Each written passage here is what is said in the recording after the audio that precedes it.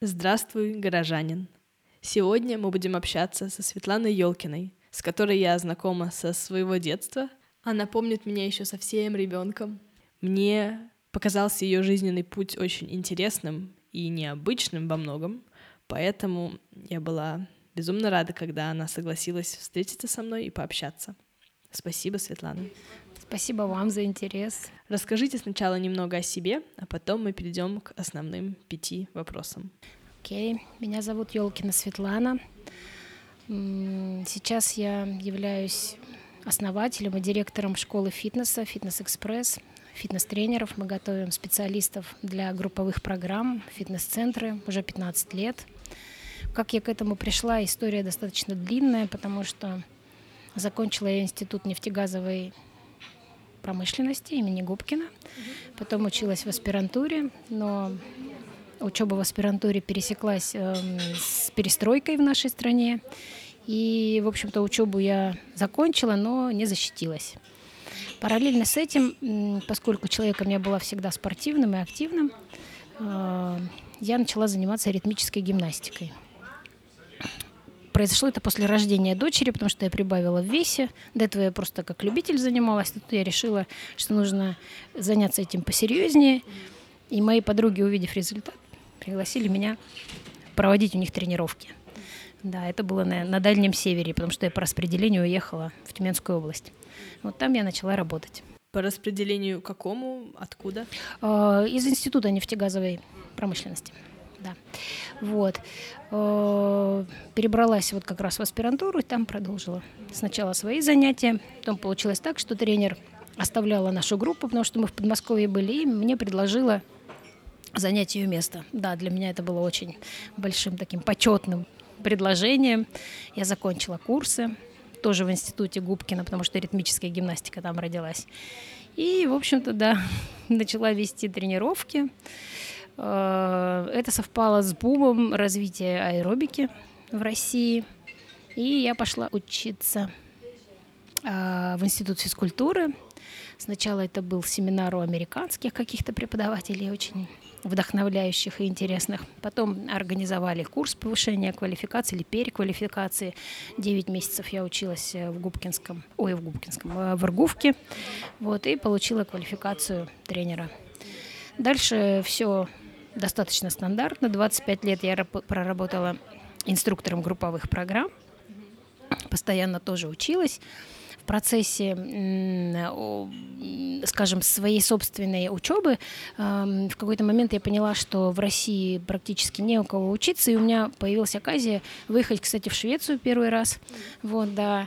И там я столкнулась с другими преподавателями, с другого уровня, и вообще с другой методикой, с другим подходом. Это тоже такое было открытие, откровение. И я поняла, что учиться нужно где-то за границей, денег не было.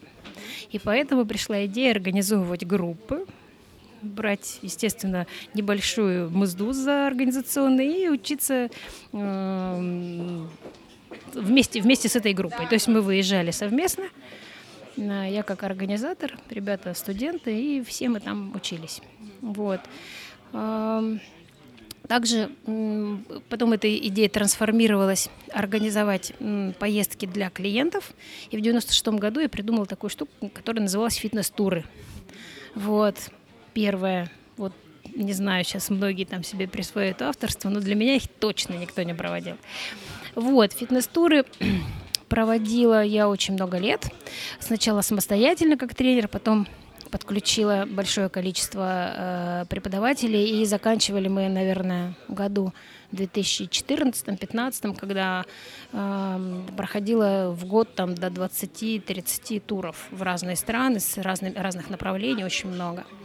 То есть изначально желание путешествовать началось с желания учиться у кого-то дальше, шире, а сейчас уже вы научились и даете эту информацию, да, делитесь ей с другими в Москве, в России. Тогда получилось это все очень логично, потому что в 90-е годы, во-первых, фитнес-бизнес и туристический бизнес, они развивались, скажем, одновременно, и у меня было очень много сторонников, кто хотел путешествовать, но, допустим, в летнее время когда на начальном этапе фитнес-клубы закрывались просто-напросто, можно было продолжить тренироваться.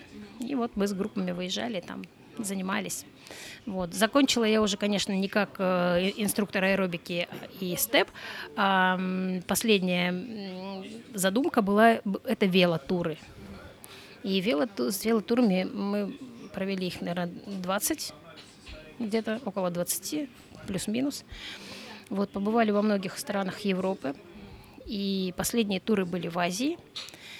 И, собственно, там-то, в этих путешествиях, которые проходили, естественно, не по автомобильным трассам, не проложенным туристическим тропам, по велосипедным дорожкам, иногда в местностях, где практически не бывает туристов. И тут-то вот меня и начали накрывать мысли, что с планетой-то нашей не все в порядке, потому что в тех местах, где людей много, где все выставлено для показа, или для удобства горожан, или для показа туристам. Там все чисто и красиво, но если ты едешь по какой-то там проселочной дороге, пересеченной местности, ты в прекрасной, любимой всеми Италии можешь найти груды мусора, совершенно спокойно разбросанного там в лесах или там на прекрасных полянах. Можешь увидеть загрязненные реки, где плывет пластик и все такое прочее. Ну и вот это вот, конечно, очень сильно заставило задуматься вообще и о смысле жизни в том числе, и что после нас останется, и что после каждого, после меня лично останется. Груды мусора. А когда этот переломный момент в осознании произошел? Или это как-то постепенно происходило? Ну, постепенно как бы мысль рождалась. Я, в общем-то, много лет уже принимаю участие в акциях и стихийно организованных моими друзьями. Допустим, мы вышли на пикник, увидели какая там заваленная мусором роща, и мы половину своего времени потратили не на игру в волейбол, а на сбор всего, что оставили предыдущие туристы, скажем, отдыхающие. Вот, то есть это было всегда. Я участвовала в акциях Greenpeace по посадке лесов, по сбору желудей, то есть, и сейчас продолжаю поддерживать это движение. Но, наверное, таким кардинальным моментом было как раз путешествие по Таиланду, Вьетнаму, когда мы остановились на отдых на один день на маленьком островке, на котором был отель, и единственное развлечение – это черепашья ферма. Ферма по выращиванию морских черепах. То есть есть интересная программа. Принцесса Таиланда, одна из принцесс, является патронессой всей природоохранной деятельности, защитницей животных. И вот она там решила восстанавливать популяцию. Там долго у них не получалось. Но вот сейчас они эту ферму более-менее там раскрутили, научились выращивать черепах. Они их инкубируют, яйца. Покупают, причем в других странах, инкубируют яйца, да, потом, когда черепахи вырастают, они их выпускают. И смысл такой, что черепаха всегда возвращается на тот пляж, где она родилась, чтобы продолжить свой род, да, и они ждут, когда они начнут возвращаться. Период это, конечно, очень большой, потому что у них половая зрелость у черепах в 25-30 лет наступает. Но как бы это называется из серии «делай добро и бросай его в воду». То есть как бы они это делают, надеются, что когда-то это все принесет плоды положительные. Вот. И, конечно, именно в эту поездку, когда я увидела этих черепах, меня когда спрашивают, почему ты черепах там защищаешь, увлекаешься ими, там, почему там не ежиков или еще кого-то. Говорю, во-первых, я это делаю добровольно, я волонтер. Вот, а во-вторых, и поэтому могу выбирать. А во-вторых, я просто, когда увидела эти животные, я в них и влюбилась. Вот есть же люди, которые нам нравятся, которые не нравятся, с кем мы хотим общаться, с кем не хотим. И вот, не знаю, вся наша группа лежала на пляже, попивала пивко, там, купалась в море, а я чистила эти бассейны с черепахами, кормила их там. Потом уже на следующем году, когда я себе искала очередной там отдых, поездку, я просто случайно набрала там Sea-Turtle волонтер. И все. И мне выскочила куча предложений, и я поняла, что это вообще очень популярное движение во всем мире. И я нашла там, первая у меня поездка была такая серьезная уже на месяц на Шри-Ланку.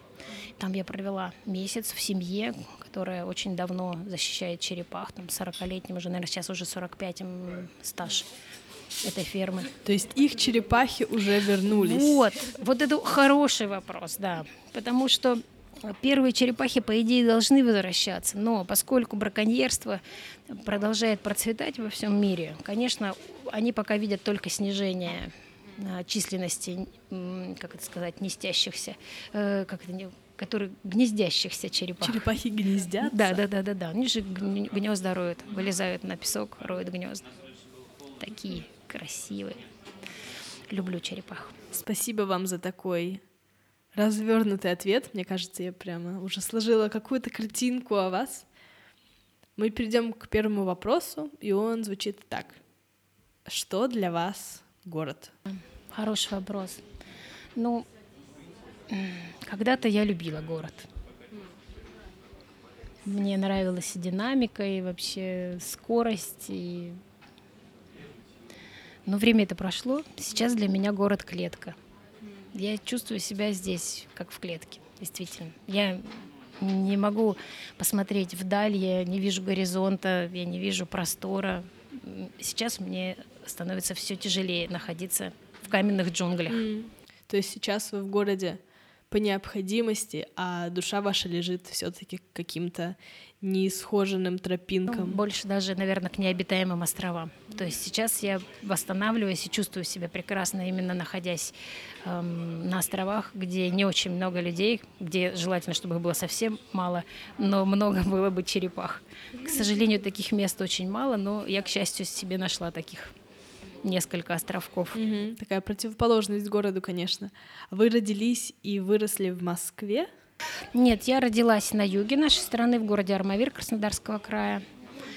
И переехала, как и все, поступила в институт, училась, по распределению поехала сначала на север, потом поступила в аспирантуру, и уже, после аспирантуры, работая в институте, научным сотрудником, получила квартиру. Может быть, еще поэтому я больше юг люблю, тепло, жару, потому что Краснодарский край все-таки это тепло. Но разница все равно есть. Необитаемый остров. Конечно, где-то огромный. В тропиках и Краснодарский край. Необитаемый остров — это просто же еще из каких-то таких детских, юношеских мечт о путешествиях, о приключениях. Так что так все совпало. Но все-таки город вас чем-то держит, и поэтому мне было бы интересно услышать ответ ваш на следующий вопрос. Что вы для города? Да, тоже хороший вопрос. В свое время у меня уже был такой поворотный момент, когда я резко поменяла работу в научно-исследовательском институте на работу тренера. Тренера в тогда еще только развивающейся фитнес-индустрии. У меня, сначала, всем нам, кто начинал в конце 80-х, 90-х годах, было непросто, потому что еще как такового бизнеса не существовало, фитнес-клубов не существовало, и мы работали по разным залам, в школах, в дворцах культуры, там кто где мог.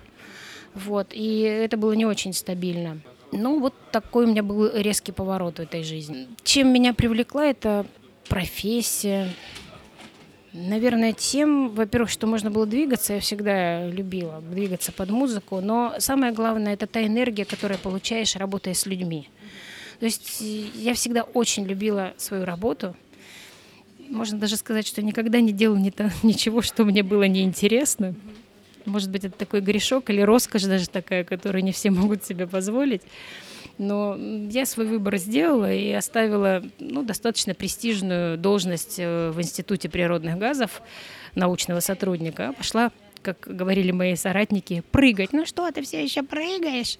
Говорили они старческими голосами. Зато правда, какая роскошь делать то, что вам действительно нравится и хочется делать. Да, я делала, что мне хочется, и я действительно получала большое удовольствие от этого. И самое главное, без ложной скромности, меня ценили, любили. Меня до сих пор мои клиенты поддерживают со мной отношения. И некоторые говорят, мы так и не смогли найти такого же тренера, как ты. Я, конечно, в это не верю, потому что тренеров хороших очень много сейчас. Сейчас очень индустрия шагнула вперед. Но в свое время я немало сделала для того, чтобы помочь людям стать счастливее, здоровее, красивее. Просто приятно проводить время в приятной компании, потому что мы долго держались таким единым плотным коллективом. И это явно привело к большим результатам.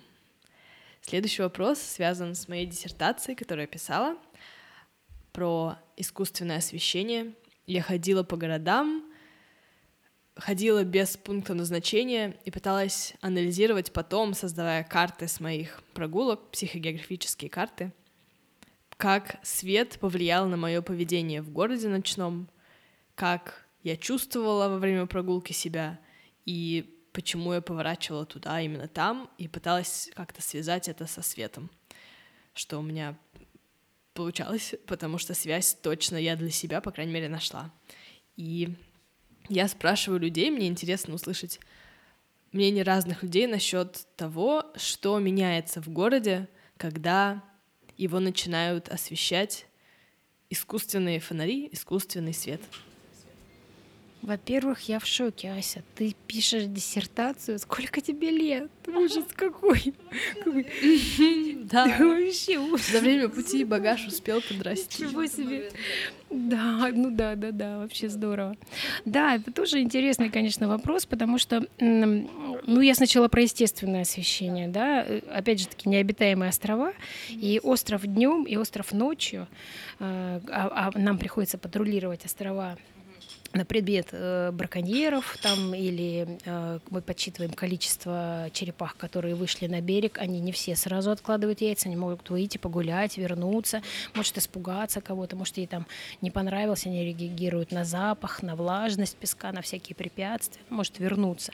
А кто-то откладывает яйца, вот мы их подсчитываем. И вот мы патрулируем пляжи ночью. Я для себя поняла, что я не люблю ходить с фонарем. Я люблю ходить в темноте. Но ночью один и тот же остров, он может быть небольшим, полчаса по кругу обойти его, да? Это совершенно разные места. Это совершенно все меняется абсолютно. Вот, конечно, лунный свет в тропиках, да, это как хорошее вот люминесцентное освещение, наверное, в городе. Для меня, конечно, темнота — это интересно, потому что, мне кажется, в темноте оживают какие-то, не знаю, веришь ты в это или не веришь, сущности, потому что есть острова, на которых я чувствую себя совершенно спокойно и могу ночью гулять одна совершенно спокойно, а есть острова, на которых я чувствую, что там что-то есть, и мне кажется, что из леса на меня постоянно кто-то смотрит, хотя там никаких нет животных или опасностей вообще никаких, даже из насекомых только пчелы, но они ночью спят. Вот. Так что с освещением, что же с городами? Да, с городами, да, я очень хорошо ориентируюсь в пространстве. Я практически заблудилась один-единственный раз в своей жизни в городе Стокгольм, в Стокгольме, да. И прям потерялась так, что не могла вообще найти дорогу. И даже сама была в шоке, потому что я на уровне подсознания чувствую направление. Не знаю как, обычно выхожу всегда там, куда их планирую. Вот. Ночью, опять же таки, все меняется. И, честно говоря, освещение меня очень часто сбивает с толку. Поэтому ночные прогулки я особо не люблю, городские, только если там где-нибудь хорошо освещенных местах. Вот, такого плана. Пугают меня всякие неоновые вывески. Ну, не то, что они меня пугают. Мне не нравятся эти мелькающие огни там и все такое прочее. А спокойный мягкий свет лучше переносится. Да, мягкий свет больше похож на дневной, который идет сверху, отражается от всего и так мягко обволакивает. Да. А тут какие-то тени, там, которые вдруг преобразуются в каких-то вымышленных героев. Несмотря на то, что уже говорят, только в детстве страшилки бывают. Ничего подобного. В взрослом возрасте тоже иногда увидишь что-нибудь и испугаешься. А потом смотришь, это тень. Или там игра света. Фантазия просыпается, да, ночью? Да. Или не засыпает. Что лучше, да. Ну, прекраснее отблеска лунного света, да, на спокойной глади океана я еще не видела ничего прекраснее. Мы, живя в городе, забываем, что вообще существуют звезды на небе, да и луну-то не часто видим, если только она из-за горизонта в суперлуние не выплывет. Рулишь, а она у тебя раз и всплыла. О, луна. Ну, вообще она здесь всегда с нами, да. И звезды тоже, их очень много. В Стокгольме я вижу звезды, хотя я живу не прям в центре города. Но в Бристоле, например, нет. Только когда я жила недалеко от кампуса, и там вокруг были поля, тогда я могла выйти и смотреть на звезды по вечерам. Ну, мне кажется, это вообще любимое зрелище в тропическую ночь, безлунную, наблюдать за Млечным путем и рассматривать там созвездия, изучать. Сейчас такие программы есть. Так наводишь на него, раз тебе объясняет какие-то созвездия. Это вообще так увлекательно. Мне кажется, у вас в последнее время немного меняется представление о городе и не только. И следующий вопрос звучит так. Какой для вас идеальный город? Не обязательно конкретный какой-то город, конкретный образ, его черты просто. Нет, у меня при этом вопросе сразу всплыло воспоминание Сингапур, потому что, у меня уже возникла нелюбовь к бетонным застройкам, каменным джунглям. Я вообще считаю, что Азия теряет свое лицо, стараясь подражать старшему брату, как они это называют. Хотя на самом деле какой там, извините, Америка и Европа старший брат, это так это внуки тех цивилизаций, которые существуют очень давно. И меняют свой образ жизни на подобие, на подражание западному стилю. И в этом очень сильно проигрывают. Это Куала-Лумпур, Джакарта, любые крупные города азиатские взять. Где я еще была? Коломбо, тоже вообще страшный город на Шри-Ланке.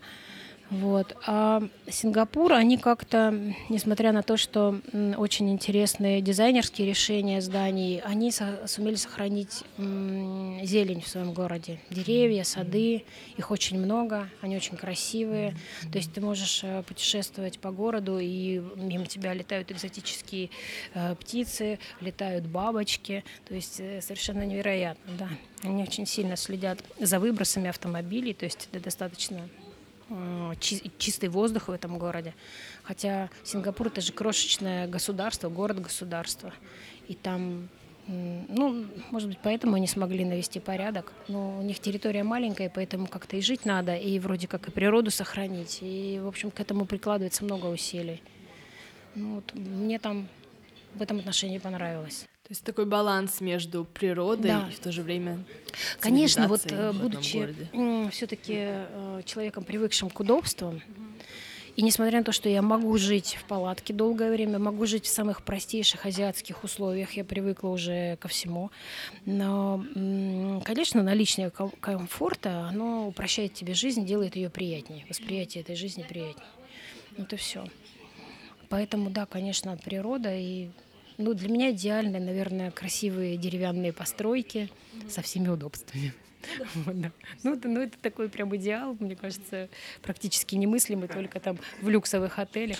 Даже то, что это начинает пользоваться спросом в люксовых отелях, это уже о чем-то говорит. Да. Все-таки не бетонные и какие-то пластмассовые громадины. Слава богу, да, я вот тоже это наблюдаю, что в той же Азии, любимой мною Азии, все чаще начинают организовывать эко-курорты. Не бетонки там строят огромные, да, там, хотя китайские застройщики так и делают. Это огромные бетонные коробки, там многокорпусные, там, куда приезжают, там, я не знаю, тысячи и тысячи туристов.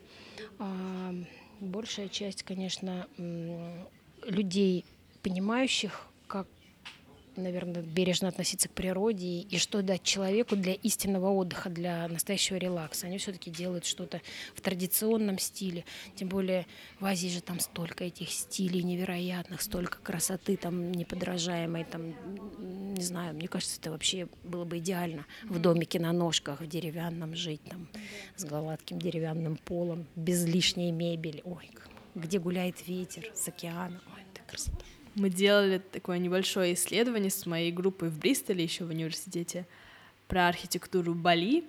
И тоже, да, там прям очень много каких-то символических вещей, которые обязательно не следуют, но есть другие двойные смыслы в этом. Например, тоже вот этот дом на ножках, чтобы проветривался он снизу, сбоку, какие-то входы с определенной стороны, чтобы злые духи не могли попасть.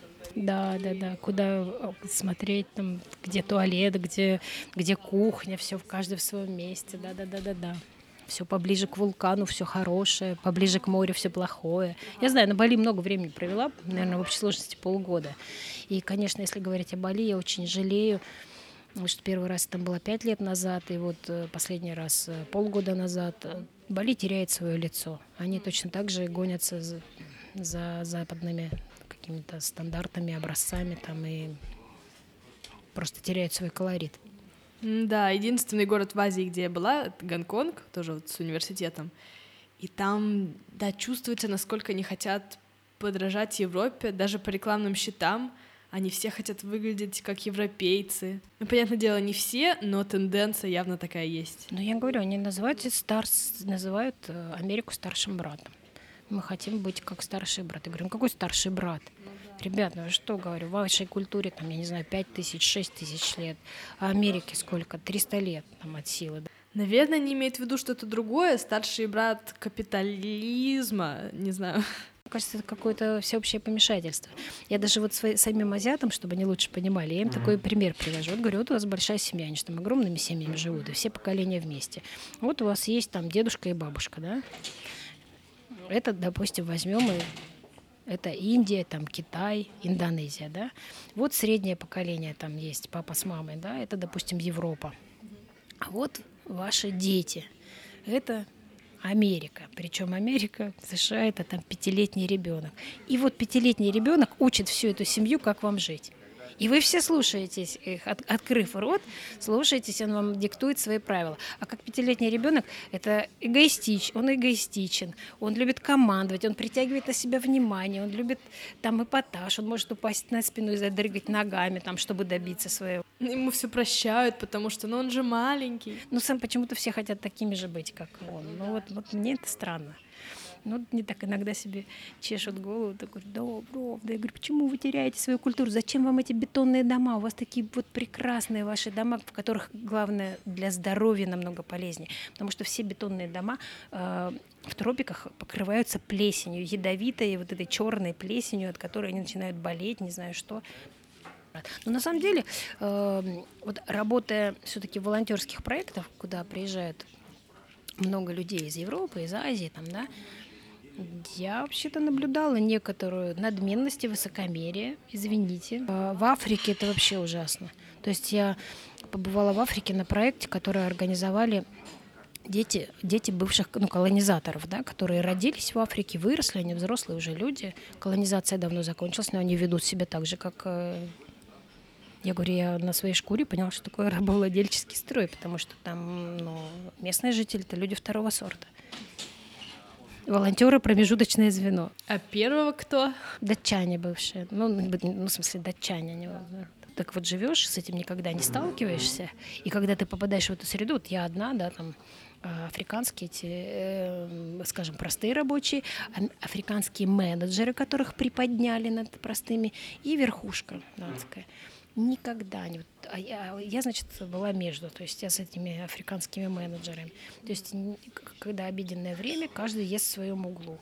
Значит, датчанам относят на подносе в их там каморку, и мы с менеджером в одном месте едим, а весь остальной персонал где-то там в другом. Хотя это один проект, все, по идее, работают вместе. Для меня это был шок. Я через пару дней сказала, ребята, мне с вами скучно, я пойду вон к тем, потому что я с ними хожу патрулировать пляжи, там, ухаживаю за черепах, я уколы им делаю. Я буду с ними, мне с ними интереснее, с вами не интересно. Вы кто? Офисные работники. И они меня тоже не очень полюбили, потому что они, видимо, боялись, что я им революцию устрою. Что-то какая-то неправильная белая приехала, да. С кем она там дружит, да, понятно. Вот к датчанам бы пошла, это понятно. Нет, там, кстати, проект по спасению, да, черепах, ну вообще там морской биоты по записи. У меня часы приема, приходи ко мне в часы приема. Я вообще в шоке была. Тут... с другой стороны, можно понять, у всех есть своя жизнь. Нет, это очень странно, потому что я на многих проектах была, это же говорю, все, одна территория. Да, я понимаю, изнутри это чувствуется намного тоньше. Дальше я хотела бы задать такой вопрос, и я задаю его для того, чтобы люди, которые уже услышали немножко вас и представили, возможно, свой идеальный город чем-то похожим на ваш идеальный город, который не город, чтобы они услышали теперь, что вы конкретно делаете для того, чтобы этот ваш идеальный город, идеальное место стало ближе или появилось. Да, здесь у меня очень сильное раздвоение, особенно последние пару лет. У меня была идея все бросить и убежать куда-нибудь в Азию, и там же на островах и остаться. Но в силу обстоятельств все равно нужно работать, продолжать поддерживать свой бизнес и, кстати, зарабатывать на то, чтобы путешествовать. Каким-то незаметным образом, хотя я, казалось бы, уже начала отходить от бизнеса и передавать управление своей дочери, я вовлеклась в процесс. Особенно это связано с развитием соцсетей, в частности, Инстаграм, потому что в какой-то момент мы поняли, что все старые маркетинговые инструменты не работают, и что привлекать людей нужно через эту площадку. И здесь я вот увлеклась дизайном, то есть я стала там оформлением заниматься, мне понравилось там, да, писать какие-то посты, особенно сторис я люблю там всякие развлекательные делать. Теперь я даже не могу сказать, вот где у меня мой идеальный город. Казалось бы, да, можно уехать куда-то далеко и работать издалека, вот как нам рекламируют, вот чудесные блогеры живут там где-то на островах, ла-ла-ла-ла-ла.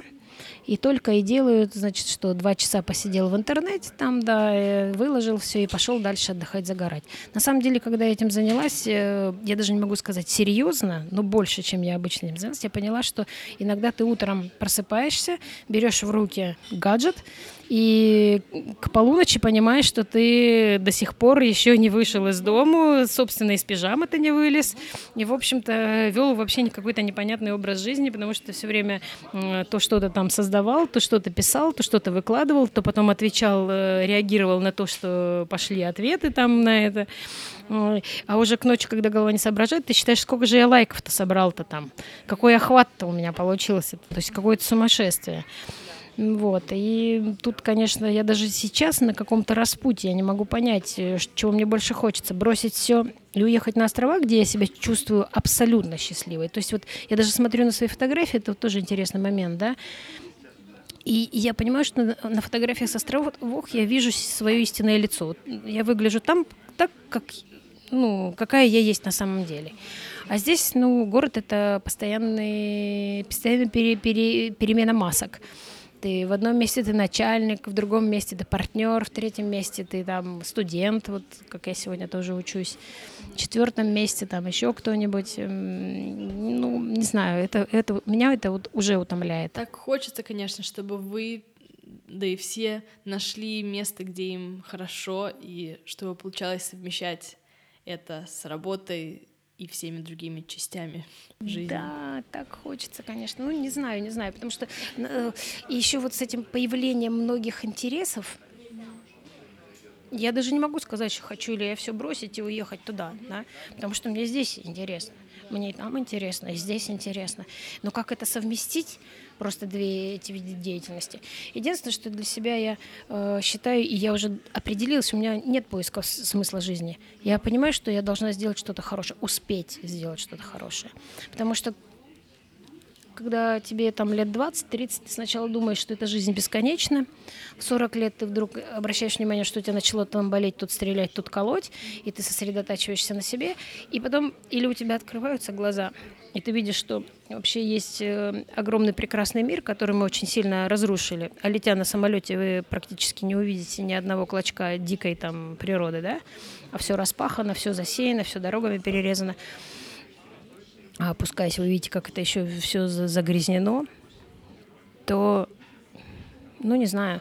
Я даже иногда думала, что я, может, какая-то чокнутая, но вот последнюю поездку я прочитала очень много книг Джералда Даррелла, и в одной из книг я вычитала, что он тоже, у него спрашивали, почему ты этим занимаешься, спасением природы. Он там создал зоопарк по восстановлению умирающих видов. Он говорит, я просто не могу этим не заниматься. Вот я чувствую свою личную ответственность за то, что происходит, за вымирание животных.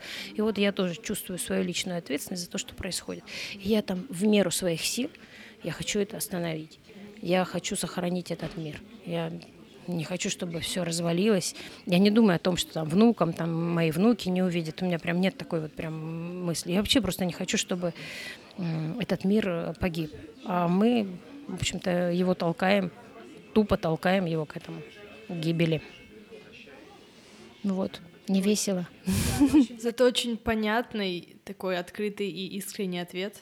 Сначала семья меня не понимала, говорят, почему, что ты лезешь в эти путешествия, почему ты все время ездишь.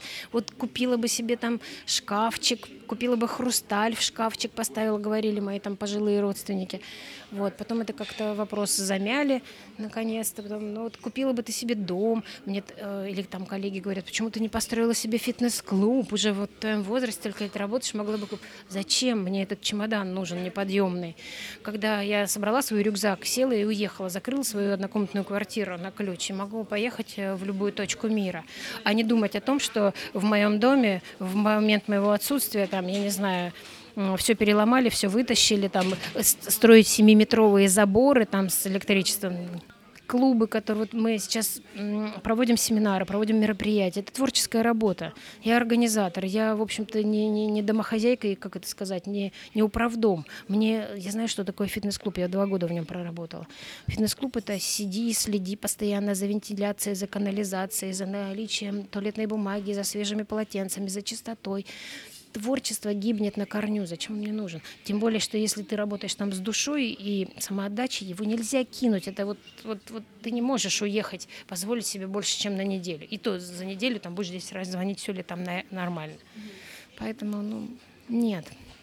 Мы по западному образцу пошли при построении школы. То есть мы работаем за компьютерами, собрали людей, приехали в какой-нибудь из прекрасных клубов партнеров, арендовали помещение, провели, убрали за собой, всех обняли, поцеловали и пошли опять сидеть за компьютерами там, до следующего мероприятия. Как раз в одной из этих площадок мы сейчас находимся, записываем, поэтому, конечно, много кто вокруг нас ходит. Это, наверное, немножко отвлекало. И много лишних шумов, я думаю, вы заметили тоже. Но... Вот можно я тоже такую тему затрону, да? У нас же сейчас время названных героев. У нас не люди героев как бы себе выбирают, пример для подражания, да? А их нам навязывают. Вот, допустим, обращается ко мне телеканал и говорят, узнав о том, что я волонтером, работаю уже 5 лет там, на разных проектах, уже 6-й пошел. Они говорят, ты знаешь, мы хотим программу снять о волонтерах. Я говорю, о, прекрасно. Там, думаю я, что вот наконец-то я их притащу на проект, они снимут, покажут о проблемах, потому что финансирования всегда не хватает, так и поддержат, да? Что они мне говорят? Нет, мы сейчас проведем кастинг, выберем волонтеров и повезем их, значит, туда, и будем их снимать, как они там типа волонтерствуют. Причем надо, чтобы они были красивенькие, ровненькие, улыбчивые, тра-та-та-та-та-та-та. Встречаясь через полгода, свозили. Ну и что? Ну, один работать вообще не хотел, мы его там пинали, потому что мы его привезли, сказали, ты давай это же работай. Он говорит, да нафиг, вот когда у вас камера есть, да, у вас камера есть, тогда я там что-то делаю. А как камеру вы положили, я тогда посижу и полежу, и вообще в море покупаюсь. Нафиг я буду это делать. Это очень. И так же везде. Навязанные нам стереотипы. У меня тоже такая ситуация была, когда я нашла эти свои острова на Калимантане. Значит, меня удивило то, что там девочка, консультант-биолог из Чехии. И как раз совпало, как я к ним подключилась к работе, да, совпало с тем, что их проект финансировали немцы. То есть очень много проектов, которые живут за счет приглашения туристов, донаций, да, как пожертвований и там входных билетов. Там. Для этого, конечно, они идут на очень неблаговидные поступки. Они держат этих несчастных черепах в бассейнах, плохо за ними ухаживают, они там болеют. Ну, в общем, это не есть хорошо. Этот проект, у которых вообще черепах они в неволе не держат, даже все вылупившиеся черепашата, там, даже я вот работу пыталась там провести. Смысл в том, что цена каждая черепаха считается, да, и все они максимально стараются повторить их естественный цикл жизненный. То есть вылупились, а у черепахи 2 минуты, чтобы добежать до океана, чтобы ее и уплыть как можно дальше от берега, потому что вся жизнь кипит на побережье, да, на мелководье, уплыть как можно дальше на глубокую воду, где хищников уже нет, птиц нет, там, ну, в общем, как бы, где они могут выжить. Вот. И, казалось бы, да, там есть такая теория, что можно их вырастить там до того размера, когда они, грубо говоря, в рот не помещаются рыбе, птица не может поймать, и типа так надежнее. Но они теряют все свои природные инстинкты, особенно инстинкт мигрировать, потому что это самые большие мигрирующие, ну, одни из самых крупных мигрантов, что они там проплывают до 5-7 тысяч километров в год, путешествуя там с мест кормления к местам размножения, к местам там еще что-то, да, ну, и такие вот. Вот они этот инстинкт теряют. И поэтому, когда я приехала на этот проект, увидела девочку, которая именно действительно сделала настоящий проект, самый близкий к природе по спасению этих животных, из Чехии. Их лишают финансирования. Что она делает? Она возвращается в Чехию и поднимает там работу по сбору средств на поддержание острова Калимантан в Индонезии. Чехия меньше Калимантана. Во сколько раз, я не знаю. Океана там нет. Какие там морские черепахи. Но она умудряется уже в течение 2-3 лет собирать деньги и поддерживать этот проект. Какие-то ездят волонтеры туда поддерживать. Я приехала сюда и попыталась организовать здесь то же самое. Я ходила с лекциями, причем у меня были лекции у туристов, у дайверов, в библиотеках, ну, во многих местах. Вот даже Архе, есть такой культурно-просветительский центр, меня туда приглашали. Неудачно выступила, но что смогла, то сделала, да. Вот. Но пожертвований практически никаких не было. Вообще. То есть мне здесь собрать не удалось, ну, практически ничего, очень мало. То есть мы там 2 месяца отправляли по 250 евро, наверное. И потом я уже просто бросила, потому что, да, обращаясь в крупные компании, они такие... Это пока тут не модно, вот скоро станет модно, и тогда и крупные компании начнут спасать активно черепах. Но с такими осознанными поездками и путешествиями, которые как-то при этом полезны для природы, мне кажется, это начинает становиться популярно у нас тоже и начинает приобретать такую какую-то романтику. Да, я тоже так думаю. Но во всяком случае я уже вижу, как изменился наш турист. Все равно еще вот идея культурного отдыха очень мало, ну, в смысле культурного отдыха, да, это для меня эко-отдыха, да, она еще очень мало в головах посеяна в наших. То есть вот турецкий all-inclusive, да, египетский all-inclusive, это да, там, это да, нормально. А самостоятельно, ну, незнание языков, во-первых, сложность с этим. Нежелание их даже знать. Это в этом большая проблема. Хотя я думаю, даже тот, кто нас слушает сейчас, есть среди них люди, которые уже другого поколения, и им это все естественно и нормально. Ну да, понимаешь, конечно, уже молодежь более продвинута в этом отношении, но у молодежи еще не столько денег, понимаешь, и им тоже дешевле поехать в турецкий all-inclusive. Ну да, кстати, это точно. И дешевле поехать куда-то за границу, чем на Байкал. Хотя я вот для себя уже вывод сделала, что я лучше поеду надолго и буду жить в хостелах, но смогу там путешествовать 2-3 месяца, чем я поеду на 2 недели там в какой-нибудь шикарный отель. И, во-первых, там скучно, что-то чем там заниматься, вот, а во-вторых, ну просто неинтересно. И смысл, понимаешь, время-то уходит. Вот сейчас ты не думаешь, нет, что после тебя останется, а я уже вот конкретно думаю, что после меня останется. Ну, что, говорю, груды мусора.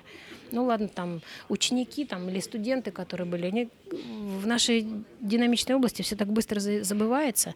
Я вот с людьми разговариваю, там, кто основатели, создатели там, аэробики, да? Ой, там хорошо, если вспомнят это Кеннета Купера, Джин Миллер, которая степ придумала, Джейн Фонда. Это хорошо, если вспомнят. Так молодежь думает, что эти люди давно умерли. А эти люди пожилые, но они живы, они наши современники. Они другого поколения, но они живы, и некоторые из них здравствуют, как Джин Миллер, продолжает вести тренировки. Но людям кажется, что было там 100 лет назад. Это было не 100 лет назад, мы вот здесь живем. Но эти как бы вот уже герои, кумиры отошли на какой-то второй план. Это, с одной стороны, наверное, естественно. Это естественно, и к тому, что ты делаешь, тоже нужно относиться естественно. Понимаешь, меня удивляют люди, которые очень большую значимость своим деяниям придают. Ну, вот я говорю, это опять же таки навязанное все. Это все навязано, это не естественно. Да. Спасибо вам большое за такой глубокий разговор. И так интересно он вышел в какие-то новые темы для меня. Спасибо большое. Спасибо тебе большое. Мне тоже очень интересно. Я думаю, что наши слушатели тоже как-то посмотрели на некоторые вопросы с новой стороны или просто подумали о чем-то новом для себя, возможно, или вспомнили о чем-то новом. Спасибо тебе, горожанин, что был с нами. Если тебе понравился наш разговор, и он тебя как-то зацепил, то, пожалуйста, оставляй мне отзывы, пиши комментарии, ставь звездочки, подписывайся, все на свете. Просто чтобы я видела, что ты здесь, и что ты слушаешь, и что тебе мой проект кажется полезным и интересным. Спасибо. До встречи, горожанин.